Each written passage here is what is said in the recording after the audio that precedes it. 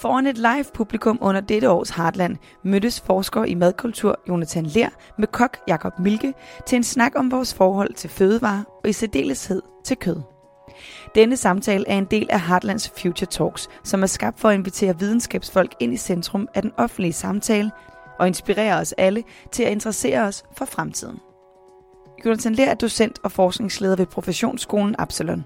Han har forsket i smagspædagogik og madkultur.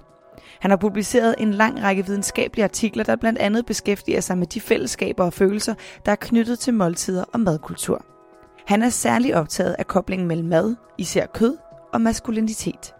Jakob Milke er chefkok og ejer af restaurant Milke og Hurtig Karl, og er blandt andet kendt som en af dommerne for TV3-programmet Masterchef. Jakob Milke er meget optaget af kød og det forhold, vi har til kød.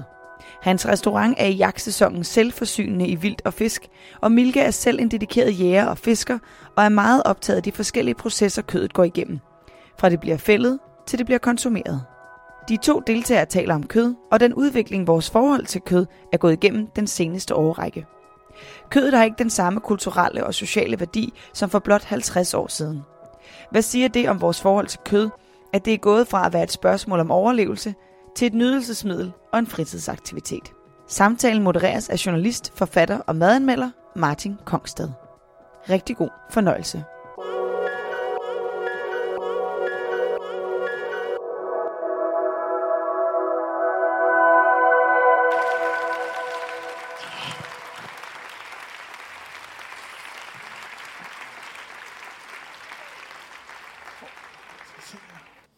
Det er meget vigtigt. Det er utrolig vigtigt. Det er helt ufatteligt vigtigt, at man tager kødet ud en time, inden man skal stege det. Så det får den rette temperatur. Jeg vil vælge noget kød, der havde en god fedtmarmorering. Salt og peber på. En meget varm pande, eventuelt en lille smule fedt. Det kunne være klaret smør, fordi det ikke brænder på. Bøffen på, og det der så sker med den, når den kommer på, det er, at sukkerstofferne og aminosyrene indgår et samarbejde og danner nogle sukkerstoffer, som giver den her bruning, som vi alle sammen elsker. Når man vender den, skruer man lidt ned, putter noget smør på panden, eventuelt en kvist timian og noget hvidløg, og så kan man lige tage panden og så lige hælde den lidt, sådan så smøret samler sig der, og så skovle det op over bøffen. Når den så er færdig, så skal den mærkes ligesom jeres hånd gør, når I prikker der. Så er bøffen færdig. Og så skal den hvile i en 5 minutters tid. Så ved I det.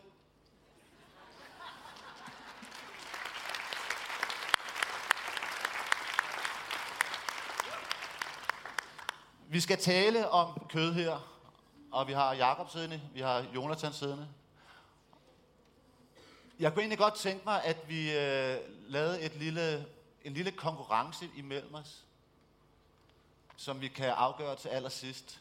Jeg kunne godt tænke mig, at vi alle sammen gættede på, og jeg har en kuglepen her, hvor mange herinde i dette telt, som ikke har spist kød i denne uge, som ikke har spist kød i denne uge, og vi tæller fra mandag.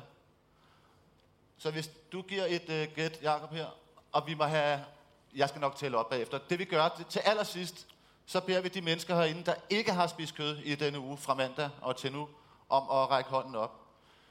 Vinderen får et glas naturvin bagefter, sådan noget, man ikke kan kigge igennem, af mig.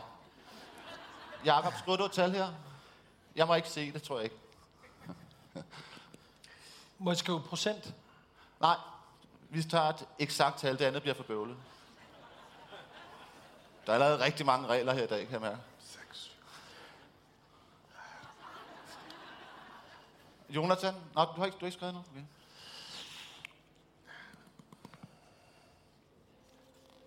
Det er svært.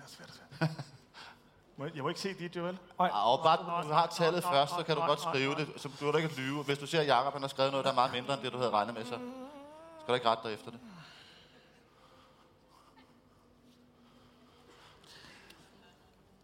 Jeg gør det også selv. Godt. Så kan vi komme i gang. Vi skal tale om kød, og vi skal se nogle klip herop, som de to herrer har valgt. Før vi begynder at tale om kød, så kunne det være, at vi skulle prøve at definere, hvad I forstår ved kød. Hvad siger du, Jacob? Hvad forstår du ved kød? Jeg tænkte over det i morges, da jeg stod op. Fordi jeg vidste, at jeg skulle herned og snakke med jer om det. Og så tænkte jeg, hvad er mit forhold til kød? Ja. Og det er 3 ting, blev enige om. Og det sjove var, i prioriteret rækkefølge, så er det altså forholdet til det. Først. Og se det. Altså, og det er ikke det døde kød. Det er det levende kød. Er det en mælkeko? Er det, som man kender? Er det et stykke vildt, som man har set gå og bevæge sig, inden man skyder det? Men forholdet til det, du spiser. Afstanden, kunne man også sige, til det. Har det været igennem industrien, eller er det kød, du har haft et forhold til? Det er den ene ting, og det er nok den første ting. Nummer 2 ting er at røre ved det, tilberede det og lave mad med det. Jeg er kok, så selvfølgelig så er kød for mig, det er lidt ligesom at køre en bil, eller cykle, eller det er noget, jeg er i proces med. Og den tredje ting, det er at spise det. Men det er den mindst vigtige. Det er de ting, det er mit forhold til kød. Som sådan kød som sådan en udefinerbar størrelse, ikke? Og er det så sådan, så du næsten er på fornavn med det kød, som du spiser? Altså, du kender simpelthen, det er Hans, der er en hjort, eller? Nej, det er det ikke. Men man kan sige, i overført betydning er det jo blevet det. Altså for at forstå baggrunden, så har jeg en restaurant, hvor der ikke er plads til så mange mennesker, så jeg kan styre meget, hvilke råvarer jeg bruger. Og jeg har gået på jagt det meste af mit liv, så derfor så er vildt blevet en kæmpe stor ting for mig, fordi det er en råvare, vi ikke rigtig har forståelse for, vi ikke sætter pris på, som har brug for at blive høstet. Og det er jeg en af dem, der gør. Så for 3 år siden, der bestemte jeg mig selv for, at jeg måtte kun bruge vildt på restauranten, som jeg selv havde set falde. Det vil sige, at jeg serverer ikke noget vildt, som jeg ikke har været en del af jagten omkring. Det betyder ikke, at jeg selv har skudt det, men det betyder, at den jagt, jeg har været på, der har vi nedlagt vildtet. Jeg har set det for det meste i live. Jeg ved, hvordan det er faldet. Jeg ved, hvordan det er blevet brækket. Jeg kan se organerne på det, så jeg kan se, om det er et sundt dyr. Det skal jeg ikke bruge en dyrlæge til. Det skal man lovgivningsmæssigt, men jeg vil hellere selv se på organerne, leveren og alle de her forskellige. Det skal jeg ikke kede jer med, men forstå dyret, forstå råvaren, inden jeg tager det med ind i mit køkken. Så er der selvfølgelig transport, og så kommer vi til det der med at tilberede det, som jo også er en fornøjelse og en nydelse, og for mig en del af måltidet. Så kød for mig er meget et spørgsmål om at have den der. Så jeg kender ikke navnet på det rådyr, men jeg kender det på en anden måde end at pakke det ud af cellofan og lægge det på et spækbræt og kigge på det som den her kønsløse, underlige. For mig ligner det minder mig tit om sådan en undskyld, jeg håber ikke, jeg fornærmer nogen, men det er sådan en diabetespatient, når jeg får sådan et stykke grisekød ind. Det er bare sådan ikke så appetitligt på en eller anden måde. Det er sådan. Det er det kød, jeg kender, vil jeg lige sige. Det diabeteskødet. Jonathan, hvad siger du? Har du overvejet, hvordan du kan definere kød? Jamen, kød er rigtig mange ting. Du er kød. Jeg er kød. Vi er alle sammen kød her. Men det plejer vi jo ikke at tænke os selv sådan ret meget som kød. Og det, der optager mig, når man kommer sådan fra en kulturforskerbaggrund, så er det jo meget, hvordan forskellige mennesker på forskellige tider har forstået kød, og også forstået, klassificeret det i, hvad var det, der var rent, hvad var det, der var urent, hvad var det, der var fint, hvad var det, der ikke var fint, hvad var det, man måtte spise, hvad var det, man ikke måtte spise. Og man kan jo også se, at det er jo også noget, der gør sig gældende den dag i dag, at der er rigtig mange forskellige betydninger, forståelser af, hvad kød egentlig er, og dermed også rigtig mange konflikter omkring det. Og det er en af de ting, der sådan har virkelig stimuleret mig i forhold til det her med kød, det er, at det jo sådan set er noget, vi hele tiden forhandler sammen omkring. Ikke? Og der er jo meget forskellige forståelser af, hvad kød er, hvad det skal være, hvad det gode kød er, og hvad det dårlige kød er. Og jeg gætter ikke helt vildt, hvis jeg gætter på, at der er forskel på, eller der kan være forskel på, hvordan man opfatter det gode kød på Nørrebro og i Horsens. Ja, i hvert fald. Man skal måske sige, at det ikke kun er geografisk, kan man sige, at det kommer til udtryk. Det er jo også klassemæssigt, ikke? Altså, at der kan jo... en af de ting, der betyder rigtig meget nu om dagen, har jo været klasse og den forståelse af... Fordi mange af dem, der ligesom er first movers inden for madkulturen, er typisk også fra den veluddannede byelite, ikke? Og i min bog, der sammenligner jeg et eksempel for at forstå, hvordan kød som statussymbol ligesom har ændret sig. Og hvis vi kigger tilbage til Agnes fra Matador, hun er jo den her tjenestepige, der stille og roligt får sin egen familie, og også sin egen forretning. Og hun kommer ligesom fra den her klasserejse fra arbejderklassen til middelklassen. Ikke? Hun får sine børn på latinskolen og så videre. Ikke? Og hun er ret stolt til sidst i serien, da hun kan præstere og servere en hel svinekotelet til hver eneste medlem af familien. Også børnene. Så den her ene individuelle stykke kød bliver ligesom en form for statussymbol for hende. Hvis man så sammenligner det med nu om dagen, så tror jeg, det har ændret sig ret meget. Ikke? Og jeg sammenligner Agnes og Jensen så med en populær blogger for tiden, Nadine Levi Redzepi, der har udgivet en kogebog, der hed Downtime for nogle år siden. Og i forbindelse med den, gav hun også et interview til Børsen. Og hun er jo et gift med René Redzepi, altså Noma-kokken.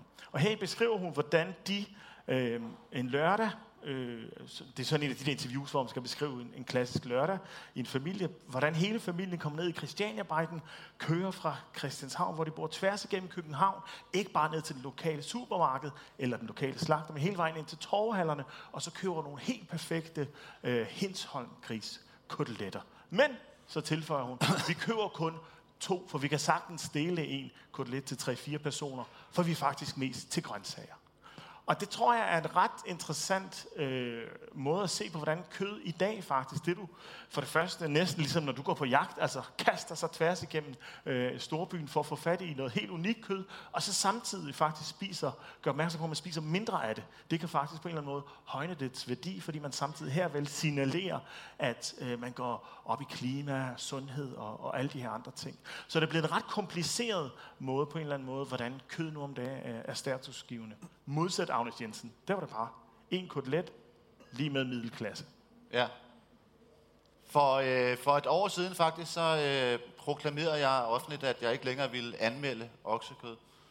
Ud fra en tanke om, hvad kan man gøre i sin hverdag, som er til at overskue, hvis man vil prøve at gøre noget en lille smule for klimaet. Det var der mange, der blev alvorligt sure over, det med, at jeg ikke ville anmelde oksekød. Men jeg har lige taget nogle udskrifter af noget, som folk har skrevet ind på Facebook til mig, da jeg sagde det. Jens sagde, så kan du også lade være med at flyve til Rom eller til Mexico. Og det er jo egentlig rigtigt nok, men jeg tænkte bare, at det er jo ikke sådan endnu, at der står en ude i lufthavnen, så når man har vist sit pas, så siger han, så spiser du oksekød? Ja, nej, det gør jeg ikke. Så kan du ikke flyve med.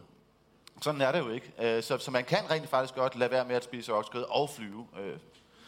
Så siger Tobias her, hvorfor så ikke også fravælge mandler? Og så kommer han med en masse tal om vand og nogle links til nogle undersøgelser.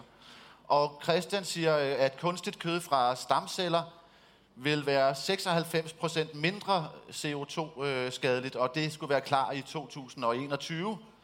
Og Mikkel spørger, om jeg så også er holdt op med at spise krebs. Og Claus siger, at så kan jeg jo, hvis jeg skal tage den helt til enden, nøjes med at anmelde nedfaldsfrugt og strandsennep. Og en, der hedder Anders, siger, at det er kvalmende, når underholdningsprogrammer for politisk agenda. Og så en masse andet, skriver han. Og så slutter han med at sige, agendaer er simpelthen no-go i underholdning. Altså en gang til, så jeg har forstået det. Og Anders siger, at han hader folk, der missionerer. Og Tim mener, at jeg skal finde ud af, om jeg vil være madanmelder, eller om jeg vil troppe op på Christiansborg med et banner foran mig. Og det var så, hvis I lagde mærke til det, alle sammen mænd. Kvinder var egentlig, det er jo selvfølgelig meget fedt for mig. Kvinder synes egentlig meget godt om det, som jeg kunne læse. Der var ganske få kvinder, der skrev, men de var glade for den holdning. Sidenhen så talte jeg så med nogle folk, der havde siddet i etisk råd, og de udgav i 2011 en betænkning. Og deri anbefalede de, efter at have tænkt sig om længe, at man lagde en afgift på oksekød. Og til det havde en venstrefløjstjerne, hvis navn det ville være ufint at nævne, han hedder Søren Søndergaard, det at sige, at han sagde sådan her, I skal kraftedeme ikke røre min bøf. Og det var altså en mand fra Enhedslisten. Så jeg tænkte, okay, der er sgu ret langt igen, hvis det skulle være. Det jeg undrede mig over bagefter, var, at det kun var mænd, som blev sure over det. Jeg gik og tænkte, hører det sammen med, at kvinder stort set, eller faktisk fuldstændig, kan klare sig uden mænd? Og alle de der ting, som mænd gjorde engang, altså gik ud med en økse og kom hjem med et dyr, ikke rigtig findes længere. Og at kvinder jo sagtens også kan tjene mange flere penge end mænd. Der er ikke rigtig brug for mænd, måske så meget, som der har været engang. Og derfor så er den der blodige bøf muligvis et symbol på dengang man var jæger, eller dengang man var en macho-fyr, ikke? Og kommer så sådan en flejnert som jeg, som vil tage den bøf væk. Og så bliver man jo selvfølgelig skidesur, fordi så ryger den sidste del af min macho-del. Eller hvad tror I? Hvorfor tror I, hvorfor tror du, mænd blev så sure over det? Jeg tror, det er helt klart, at kødforbruget har været meget stærkt koblet til maskulinitet, og det går helt tilbage til det gamle jæger-samler-halløj. Og kød har på en eller anden måde både været det her symbol på det kraftgivende, men også på det her, på viriliteten, altså på den, der ligesom også havde kraften og statusen og det dominerende i samfundet. Man kan sige, det er, hvis man nu forestiller sig en gangsterfilm, ikke? Og så sidder der sådan en godfather ude i baglokalet, ikke? Han sidder jo ikke og spiser gulerødsstænger. Vel, altså, der skal ligesom et eller andet ind over, ikke der. Så der er også i vores moderne kultur noget, der holder meget fast i det. Jeg ved, vi skal se et klip om lidt, hvor der også kommer lidt tilbage i den her retning. Men der har været noget meget typisk omkring det her. Der er så også nogen, der har talt om, at det her med at spise bøf kunne så på en eller anden måde også være en form for kvindelig empowerment. Og der er, nævner jeg også i min bog, et eksempel fra New York, hvor der er en, der beskriver, at datingscenen i New York har ændret sig over de sidste år. Og det er så tilbage i starten af 10'erne, hvor kvinderne ikke længere bare bestiller sådan en eller anden lille salat eller et lille fint stykke kyllingbryst, når de skal på første date. Men tværtimod så bestiller de en ribeye.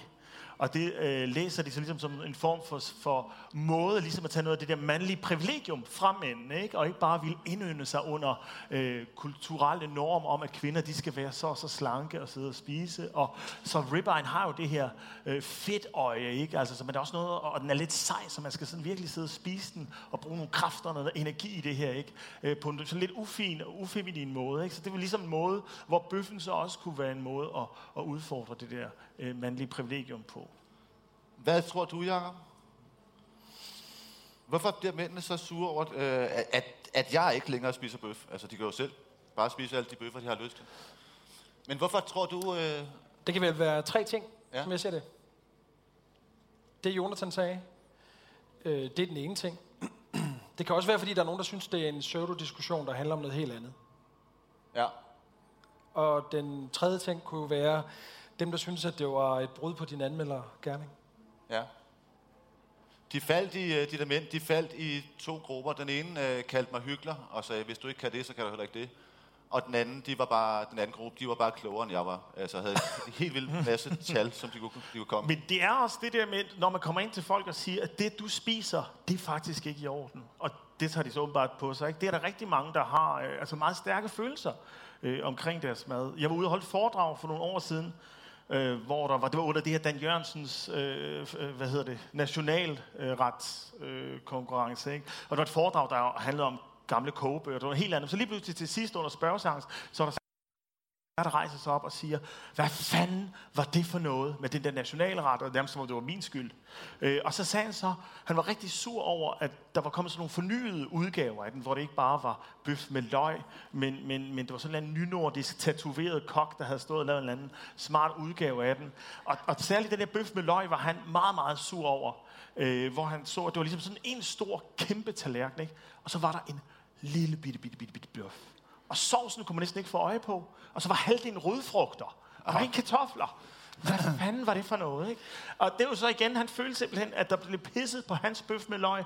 Også næsten på hans mor, der plejede at lave den til ham, ikke? Fordi nu var det pludselig ikke fint nok. Nu skal der rødfrugter ind i det der. Så der er altså nogle meget stærke følelser, ikke? For man kan jo netop sige, som du siger, folk kan da bare være fuldstændig ligeglade, ikke? Altså, de kan jo bare spise deres bøf. jo meget identitet også, ikke? Altså, det er jo meget det, inde og røre ved, om det så er den ene eller den anden grund, ikke? Nu nævnte du selv Noma, for eksempel. Det er sådan et... Noma er blevet en institution. Når man hører folk, der spiser på Noma, så er det enten har haft et fantastisk måltid for livet, eller et elendigt måltid, hvor de kritiserer, at vi får også bare tissemyrer. Ja. Og det er lidt den samme ting, at enten så føler man sig provokeret af maden, eller også så føler man sig løftet og blæst væk af den. Ikke? Det er lidt det samme. Enten tæller det imod dig, eller så er du omfavnet af det. Ikke? Det er sådan en knivsæk. På samme måde er det vel lidt med kød i dag, ikke? Enten er du med i klubben, eller også er du udenfor, eller... Ja, hvornår spiste du sidst kød? Hvornår spiste du sidst kød? I går. Ja. Jakob? Lammesteg. Lammesteg? Ja. Lavede du den selv? Ja. Okay. Hvorfor siger du? Ja. Hvad siger du, Jakob? Hvornår spiser du? Spiser du meget grønt? Ja. Har du spist kød den her uge? Ja, det har jeg. Jeg kan ikke huske, hvornår og på hvilken måde. Okay. Men kød er heller ikke for mig ligesom sådan en... Tit når man taler om kød, så taler man ud fra sådan et perspektiv om, at en tallerken er ligesom den, man ser på et kafeterie eller på en færge, der er delt ligesom op i 3, hvor der er plads til, der kan ligge 225 gram kød og nogle grøntsager og sovs. At det er sådan den her... Ud fra pyramiden om mad, ikke? At du har ligesom repræsenteret alle de her forskellige ting på din tallerken. Uden at skulle lyde snobbet, så vil jeg sige, sådan spiser jeg jo ikke. Altså, vi får tit grøntsager hjemme hos mig, men hvor kødet er en juice, eller en stegesky, eller et eller andet, der bliver hældt ud over, eller fedt, eller en rest, eller fond, eller bouillon, eller et eller andet, men hvor det ikke er proteinet, som sådan reelt, som vi snakkede om før, reelt, det er det der med reelle kød, at det ikke nødvendigvis er den her bøf. Jeg spiser meget sjældent bøf. Og når jeg spiser bøf, så gør jeg det, altså sådan, så kaster jeg mig ud i det. Stor, rød, voldsom bøf, ikke? Men det er så ret sjældent. Altså, jeg har ikke sådan en... kød kommer i alle mulige... Det kommer an på, hvornår det er. Er det dag 3, vi spiser af det her stykke kød? Eller er det... Jeg går jo sjældent ned og køber 4 bøffer i supermarkedet. Så på den måde, så kan man sige, der har jeg måske sådan et hvad kan man sige, forskudt perspektiv i forhold til en almindelig forbruger, fordi jeg er kok og restauratør. Så jeg har en anden adgang. Hvad er det egentlig, man kan gøre som kok for at... Eller hvad er det egentlig, kød kan? Hvad er det egentlig, kød kan, når man spiser det? Hvad er det, kød kan... Hvorfor synes du, kød er så lækkert? Jamen, den effekt, som du stod og startede med at beskrive her, den hedder Maillard. Ja. Og det er beskrivelsen af, hvordan sukkerstofferne... Altså, din hjerne elsker det jo. Din krop elsker det. Så har du sikkert den anden ting, som er en kulturbestemt ting, som handler om, at du kommer genetisk af noget, der har gået på jagt i 15.000 år eller mere. Så på den måde tænker jeg, at der er vel noget i din krop, som ikke er din kultur, som den vi lever i lige nu her, men er noget, hvor du er disponeret til det. Altså hele ideen om, som jeg også tror, der kommer noget om senere måske, men hele ideen om, i hvert fald på vores breddegrader, om at være vegansk eller halvvegansk, det er jo faktisk et ret nyt forsøg for dine og mine gener. Ikke, at der er noget galt med det, det siger jeg slet ikke, men for dig og mig, vi er ikke indere, vi har boet her, og vi stammer i en eller anden grad herfra. Da hele ideen om det her er jo i princippet et forsøg, der er 100 eller sådan noget år gammelt, med at spise vegansk. Jeg går ind for det, jeg elsker veganism, men det er ikke noget, man sådan, synes jeg kan forsvare i forhold til dine gener sådan ned ad en linje. Så jeg tror, det ligger på en eller anden måde i din historie. Og så er der så selvfølgelig alt det, som Jonathan ved mere om, jeg gør, som handler om alle de her usynlige, strukturelle ting, der ligger i vores kultur om, hvordan vi spiser. Du talte før om at komme tættere på maden, altså, og jeg sagde, at du kender navnene på Jordan. Men nu skal vi lige se Mikkel om bagved klip 1, som handler om det er Jonathan, der har taget det med. Jonathan, det er Jamie Oliver-klippet. Perfekt. Ja. Det er rigtig godt. Det er faktisk et højdepunkt i moderne mad-tv, vil jeg sige. Der er så mange følelser på spil. Skal jeg sige noget? Skal jeg introducere det? Jeg synes sgu egentlig måske taler det godt for sig selv. Gør det ikke det? Jo. man skal lige sige sætte to scenen ting, måske? Det sætte scenen. Ja. Fordi Jamie Oliver, han var jo sådan en rigtig, rigtig smart fyr, der kom frem i slut 90'erne, vi sidder i et Oasis-hår, og så lavede sådan casual mad derhjemme. Meget pesto, meget pesto. Meget pesto, sådan italiensk inspireret og så videre, ikke? Og alting var fedt, vennerne kom forbi, det hele kørt, og han kaldte sig også The Naked Chef, ikke? Det var virkelig, alt var bare godt. Og så i 2005, så er han faktisk ved at få en lille krise, fordi han er bare blevet så populær, han tjener så mange penge, han har fået 2 børn, og hvad med lille Jamie og hans lidenskab for livet og maden og så videre, ikke? Og hvad gør man så som mand? Og han er jo også ved at blive 30, så han føler, at livet er sådan halvt forbi. Hvad skal jeg gøre? Han tager selvfølgelig til Italien 2 måneder i en autocamper, og lader selvfølgelig kone og børn blive derhjemme, ikke? Og så skal han så finde sin indre passion og gejst ved livet. Og det er så et af højdepunkterne er det, vi skal se nu. Kan vi få et klip 1? Tak. I don't know what to do. This is the first time. See. Qua. Close at the eyes. Okay. Un momento. Frio, Matteo. Dici devo fare. No, chiedilo che a lui. Va via. No, togli il dito.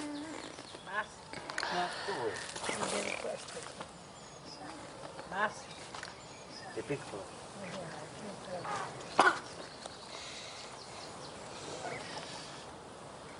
Ok. Sta ben ferma lì, prima.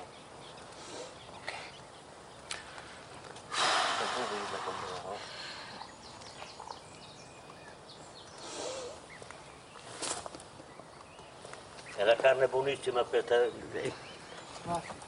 That is horrific, but I'm not sure what's more horrific. A nation full of raven idiots that couldn't give a crap about the lives of thousands of animals that get treated like or an animal that has the most fantastic life, gets treated well. As he said, natural.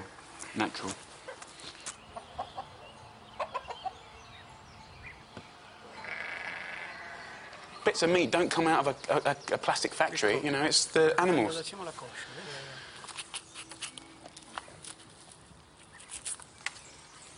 All of a sudden it's starting to look a little bit more like what I'm used to. It's looking more like a piece of meat.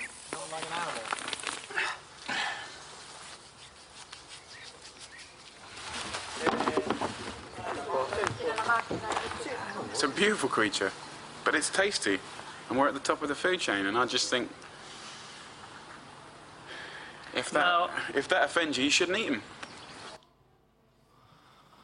Jamie Oliver, en macho, der dræber levende væsener. Ja, lad os klappe af ham.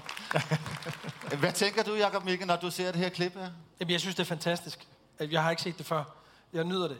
På en eller anden måde, så er det jo, han jo sød og god til at samle sådan, hvad kan man sige, hele konsumforbrugerens stemme, da han siger, efter det her svære dødsfald, han har overvejet at være en del af, men da det ligesom begynder at ligne mere det, han kan finde i et supermarked, ja, så siger han det, som er stemmen for forbrugeren, så hedder nu begynder det mere at ligne det, jeg kender. Og det er jo poetisk på en eller anden måde. Det står jo i altså en syrlig kontrast til, at han indtil, for et par uger siden, ejede et kæmpe dynasti af restauranter, hvor man bare har tonset 100 tons kød gennem per år, og uden egentlig at have noget forhold til det. Det er jo, jeg synes, det er abstrakt på en eller anden måde. Ja, men det vilde er, synes jeg, at manden der måske ejer dyret, han må ligesom presse hans hånd ned, for at få ham til at gøre det, ikke? Altså, der har jo været noget for nogen. For nylig var der nogen, der ligesom snakker om det her kørekort til at spise kød. Altså hele det der med, at hvordan skal vi definere i fremtiden, hvem det er, der har lov til at spise kød, ikke? Er det de rigeste? Er det dem, der selv dyrker dem? Er det dem, der kan slå det ihjel selv? Der er et eller andet interessant i den diskussion. Altså når en kok ikke selv kan tage livet af det dyr, han skal spise, så synes jeg, det er vanvittigt, at man kan på en eller anden måde forsyne kød til masserne på den måde, som han gør, ikke? Har du nogensinde dræbt et dyr? Altså sådan et dyr, der er ikke en flue? Jeg har slået en fisk ihjel en gang, tror jeg. En rødspætte, mener jeg. Ja. Det er et dyr. Og en hummer. Men faktisk ikke sådan nogle... Nej, det tror jeg faktisk ikke, jeg har... Nej.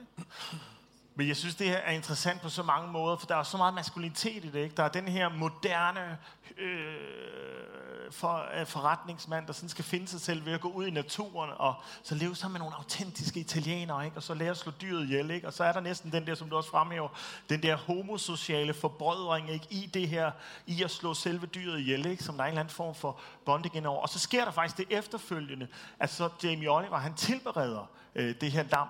Og det klip får vi, tror jeg. Det får vi se der. Super. Jamen, skal vi ikke bare se det nu? Jo, lad os se det nu. Ja, Mikkel, kan du ikke sætte klip 2 på? Så ser vi nemlig, hvordan det gik senere på dagen.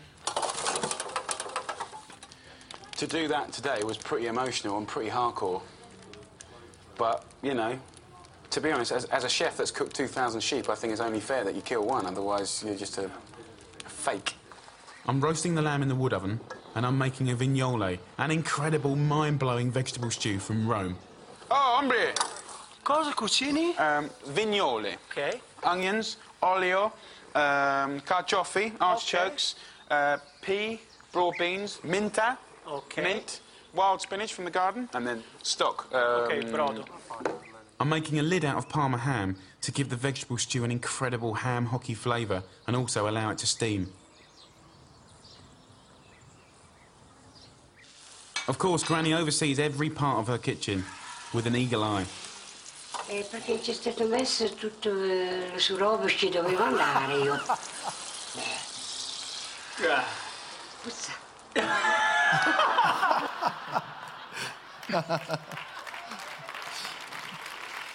Ja. Sådan sluttede Jamies dag der med bedstemor, der nakkede ham. Så ja, det er simpelthen lammekroppen, ikke? Det giver ham først den her kæmpe virilitet. Hold kæft, mand. Alle andre kokke er bare fake, så jeg er helt vildt fed. Og så kommer bedstemor bare og kastrerer ham. Bum!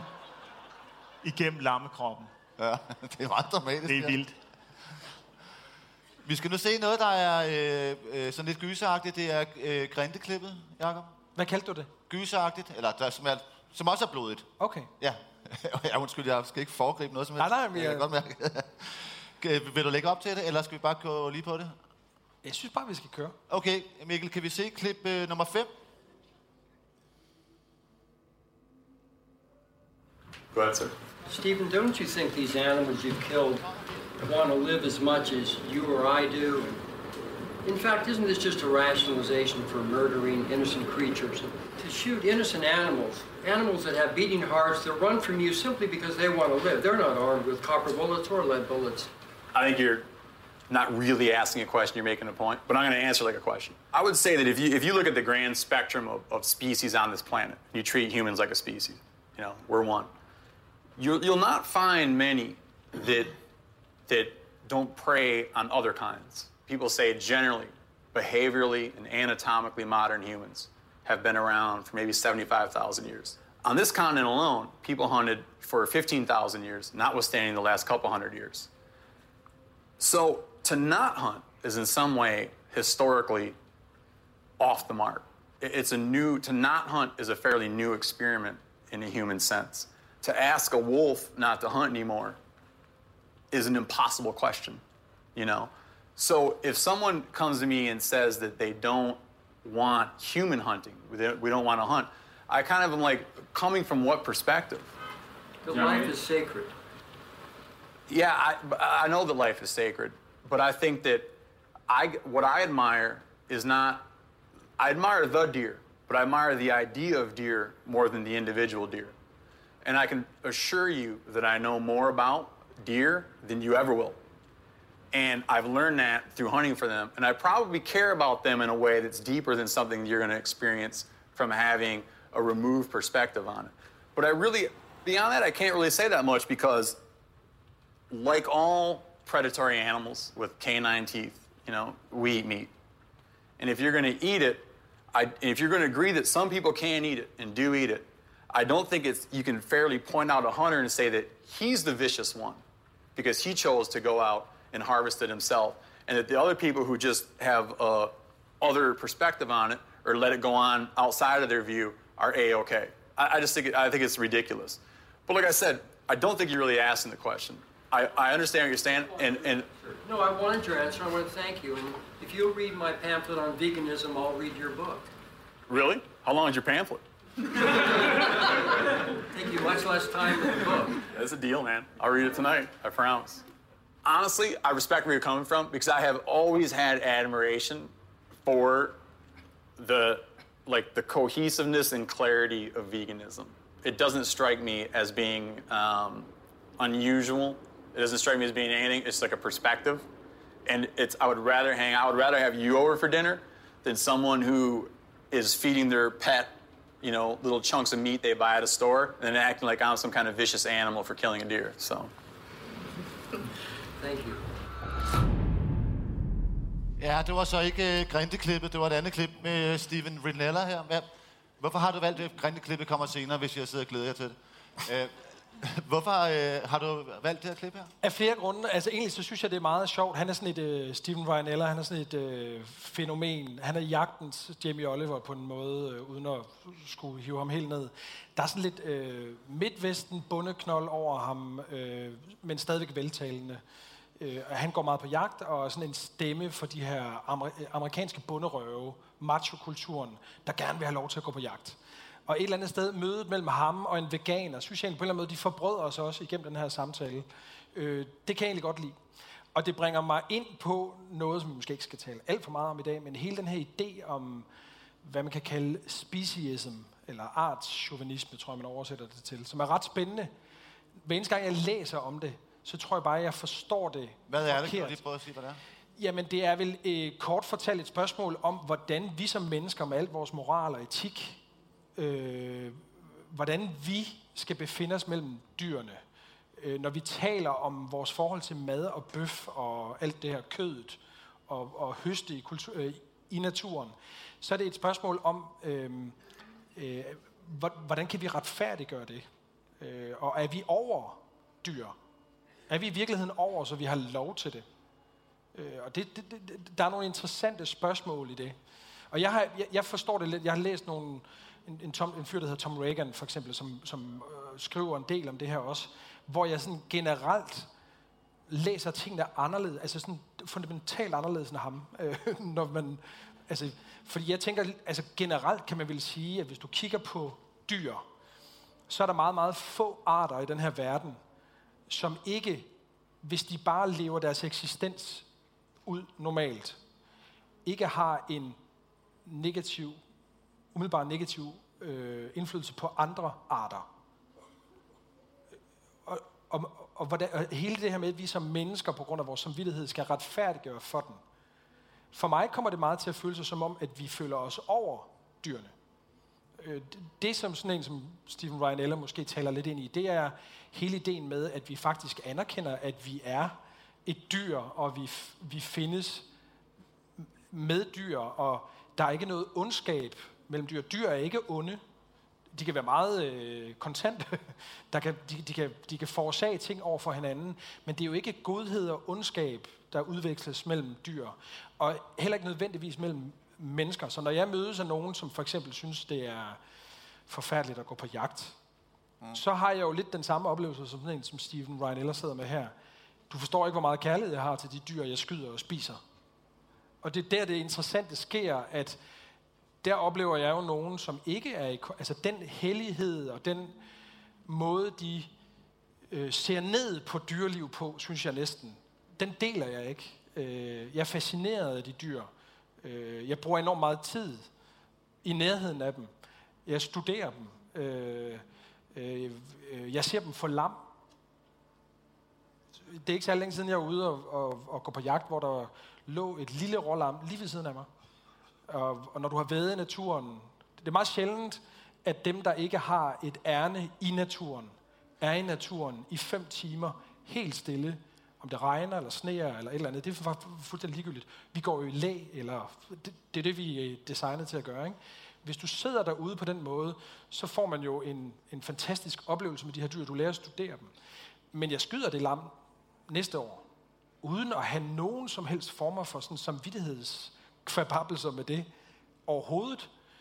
Det tænker jeg er en sund måde at være til stede i naturen på, og kende dyreliv på. Og tit, når jeg møder folk, som er meget aggressivt mod jagt eller mod kød, så er det næsten altid folk, der befinder sig meget langt fra dyreliv i virkeligheden.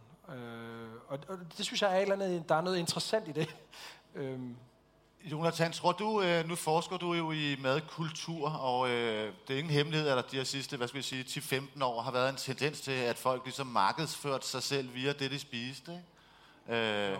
Altså postet, at nu har jeg været der, eller jeg kan lave det her, eller jeg har købt den her særlige råvare. Er der, eller tror du, der er en tendens til, at man også bruger det at være veganer for eksempel, eller spise grønt, eller spise klimavenligt, som noget, man markedsfører sig selv med? Eller lade være med at anmelde oksekød, for eksempel. Ja. I skal ikke klappe. Nej, det tror jeg bestemt. Jo, det tror jeg, det er helt klart, det er der jo. Og det er jo noget, der altid har eksisteret. Det tror jeg også er vigtigt, ikke? Men det er måske gået meget hurtigere nu om dagen, ikke? Og der er måske også kommet meget større, sådan det som man kunne kalde med en fransk sociolog, der hedder Marfisoli, altså for sådan nogle neotribalisme. Altså der kommer en hel masse små nye stammefællesskaber, som man på en eller anden måde er inde over og gerne vil deltage i. Men samtidig så mange af os har jo også mange flydende forståelser af tingene, ikke? Og nogle gange er vi lidt på den måde, så er vi hjemme ved mor og far, så er vi måske lidt anderledes, så er vi sammen med vores venner, så er vi forældre til nogle børn, der skal møde op med en ret til en klassefest et eller andet sted. Hvordan vil vi gerne positionere os selv der? Så jeg tror også, der er mange forskellige situationer, hvor vi bruger mad til på en eller anden måde at forhandle, hvem vi er, og hvem vi rigtig gerne vil være, ikke? Men du kan jo også se, hvis vi bare ser, hvad der er mad herude på den her festival, ikke? Og hvis man så sammenligner Langelandsfestivalen for eksempel, kunne jeg forestille mig, ikke? Så er det nok nogle lidt forskellige typer ting, der er på spil her, ikke? Så det er jo også meget om, hvad det er for en type forbrugere og segmenter, der er herinde, ikke? Og nu kan vi ikke vente længere, nu er vi nødt til at se Grindeklippet. Ja. Må vi se klip nummer 7, Mikkel?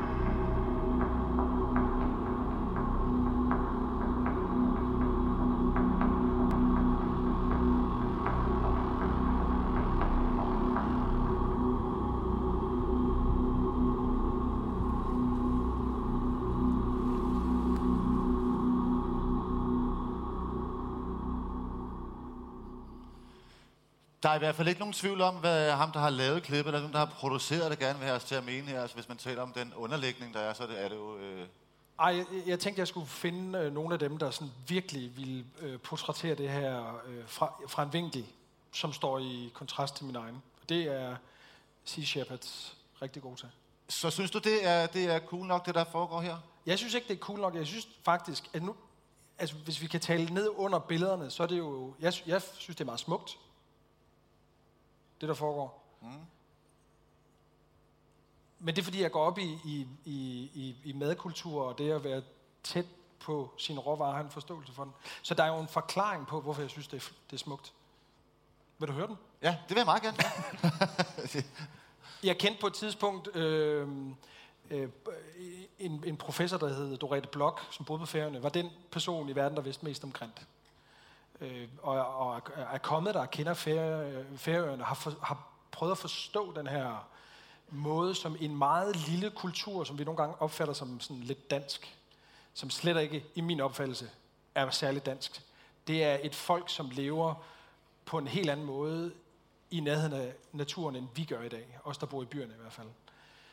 Der findes et estimat mellem 6 og 800.000 grindehvaler i verden. De har ikke rigtig nogen trusler ud over spækhugger eller et eller andet, hvis de kan gå på dem. Man kan sige, det at der findes en lille bitte ø-enklave, hvor man har haft en kultur for at høste 800, 900, 600 nogle år, måske 1200 et andet år, at de her med at høste frugterne af en sund, bæredygtig bestand, og så bruge den på en måde, hvor den sådan indgår totalt i kulturen. Børn synger sange om hvalerne. De er stolte af dem. De tegner dem. De bruger alt på dem. Alle spiser det. Det er en national ting på en anden måde, end vores flæskesteg er, og det er meget, meget mere bæredygtigt og smukt og naturligt, hvis du spørger mig. Men det kan være svært at se på, fordi at hvaler er søde, som jo er sådan en underlig ting, vi klistrer på nogle dyr, men ikke på andre.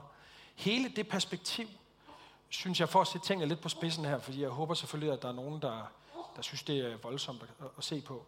Det synes jeg meget, det er sådan meget at pinpointe, hvor langt man i virkeligheden træder væk fra råvaren og den mad, vi skal forholde os til. Og hvor gratis det er at indtage en position, hvor man kan skælde ud på alt muligt. Færøerne bliver jo tæsket med, hvor forfærdeligt det er. Det mest tragikomiske af hele det her grint-halløj, det er, at statslægen deroppe, har jo sådan set sagt nu, at Færøerne faktisk ikke må spise grint, fordi der er så meget bly i grint i dag. Wow. Det skal vi lige være enige om, det er ikke udledt på Færøerne, men det er jo sikkert udledt, når de svømmer mod New Zealand og tilbage igen. Så det er i princippet alle os i Europa og andre steder, som skriger over, at de har et helt fuldstændig naturligt forhold til en råvare, som de er den eneste kultur, der høster af. Der er simpelthen en perspektiv i det, som jeg ikke forstår. Jeg skal også sige, jeg boede på Grønland som barn, og det er måske en del af det der med, at nogle af de her ting, som kan være voldsomme for nogen, der ikke har været udsat for sådan nogle ting, har jeg måske bare set som barn på en måde, hvor jeg synes, det er naturligt. Jeg går ikke ind for hvaldrab en masse. Jeg går ikke ind for, at nogen bestande ikke skal være bæredygtige. Men det her, det synes jeg er smukt. Tænk sig at have... Er det egentlig godt? Grint. Ja. Jeg er faktisk ikke så vild med det. Okay. Men jeg vil spise det. Altså, jeg vil spise det, fordi jeg synes, at det at befinde mig et sted, hvor, ligesom hvis jeg rejser rundt i alle mulige andre lande og bliver budt på noget, jeg elsker at opleve gennem mad. Kultur er den bedste måde at opleve det jo gennem mad, ikke? Og der vil jeg da altid spise det. Hvis man nu tager det, der er noget skidt for klimaet ved køer, der de har maver, og de prutter, og de bøvser, men det gør heste ikke. Hvorfor tror du ikke, at hvorfor spiser vi ikke bare heste?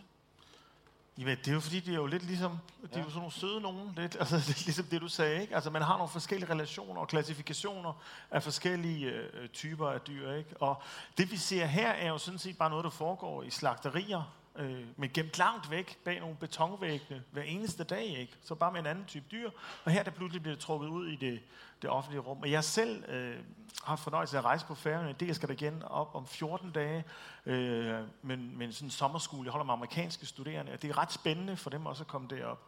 Det er virkelig en stor kulturting deroppe, ikke? Og hele det her med så angribe det, som de her Sea Shepherds gør, jo også fordi det er noget meget spektakulært. Der er jo vildt gode billeder i det, altså det er jo virkelig spektakulært på den her måde, noget der kan få nogle debatter op at stå.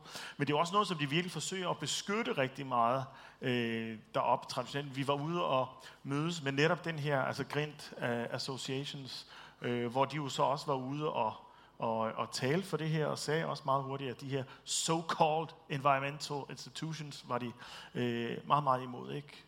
Og man kan også se, at der er politibetjenten deroppe og stod. Men det er jo også et meget tæt fællesskab, altså modsat mange andre steder inden for sådan den nordiske region, hvor vi taler meget om det nye nordiske køkken, så Færøerne er virkelig et sted, hvor der eksisterer en helt speciel madkultur stadigvæk, som altså kan trækkes langt tilbage, som ikke har været afbrudt af modernisering på den her måde. Fordi prøv at være vegetar eller veganer på Færøerne, ikke? Så har du rabarber, og du har kartofler. Det er det eneste, du kan spise, ikke? Jo, og egentlig kan man også sige, at det er ikke noget, jeg har noget videnskabeligt belæg for, men det her det er jo også en madkultur, som i hvert fald måske inden for de sidste 100 eller 150 år har prøvet at sulte. Mm-hmm. Altså, hvor ellers i vores del af verden, i sådan vestlige lande, har man det. Altså hvis kartoflerne rådner et år, og det stormer for meget til at komme ud og fiske, for hvad, 80, 100, 120, 150 år siden, hvad fanden gør du så? Tænk sig, at der er nogen, der kommer på en eller anden måde og brager fra Paris et eller andet, at nu må I ikke det mere. Uden egentlig at kende historien eller konsekvenserne. I er gamle nok til at kunne huske i 80'erne, da det var noget med sæler, ikke? Greenpeace, sæler. Der boede jeg på Grønland, og det er jo billeder af nordmænd, der gik og slog babysæler ihjel for skindet. Det gjorde jo så, at man ikke måtte skyde sæler rigtigt på Grønland i en periode. Det blev sådan lidt sådan noget, man ikke skulle gøre. Og det resulterede jo i epidemier, hvor 100.000 af dyr jo led en frygtelig skæbne, fordi lige pludselig så gjorde man det. Så kunne man ikke engang gå ud og rigtig og jage sæl mere. Det var der mange, der gjorde alligevel, men stadigvæk. Der er nogle følger af de konsekvenser, som vi i den vestlige verden sidder, hvor vi har de rigtige holdninger og de moralske og etiske forsvarlige holdninger i vores eget samfund, som ligesom får nogle underlige konsekvenser ude et sted, hvor folk de rent faktisk stadigvæk har et forhold til det, de putter i munden. Og det er det, vi har mistet. Jeg synes, jeg har lært noget her, faktisk. Det er jo rart. Og tak fordi, at I har lært mig noget. Nej, du får ikke lov at sige noget, fordi vi skal nemlig lige finde ud af, hvor mange herinde, der ikke har spist kød i den her uge. Og jeg kan lige tage tallene her, hvad I sagde. Hvis jeg kan finde dem. Det kan jeg ikke. Jo, der er et her. Jeg siger 168, og Jakob siger 300, og Jonathan siger... Hvad siger du, Jonathan? 250. 250, altså buden er 168, det er mit. 250 og 300. Vil alle de, der ikke har spist kød fra mandag og indtil nu, herinde, række hånden? Jeg vil godt lige sige, veganerne er jo gået.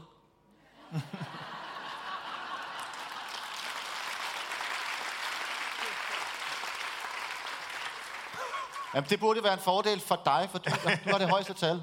Nå, lad os få nogle hænder op. Hvem har ikke spist kød den her uge? Godt. 1, 2, 3, 4, 5, 6, 7, 10, 11, 12. Der er langt. 19, 20, 21, 22, 23, 24, 25, 26. Der er slet ikke nogen. Alle spiser kød her. Nej, der er nogen der. Okay. 27, 28, 29, 30, 31, 32, 33, 34, 35, 36. 41 herinde har ikke spist kød. Jeg har vundet. Tak for nu, alle sammen. Du har lyttet til en Heartland podcast. Hvis du kunne lide, hvad du hørte, så husk at give et review inde på iTunes, eller prik din ven på skulderen og sig, at du hørte det her.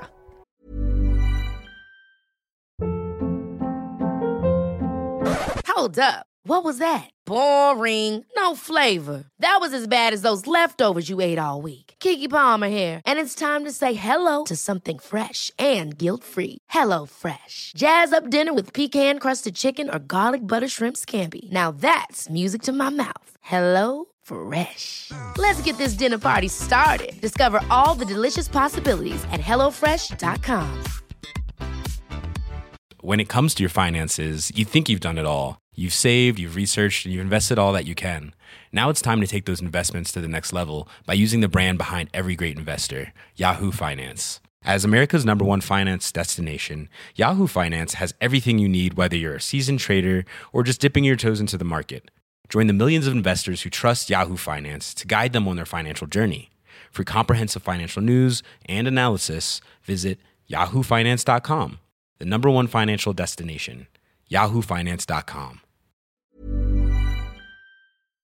Tak fordi du lyttede med.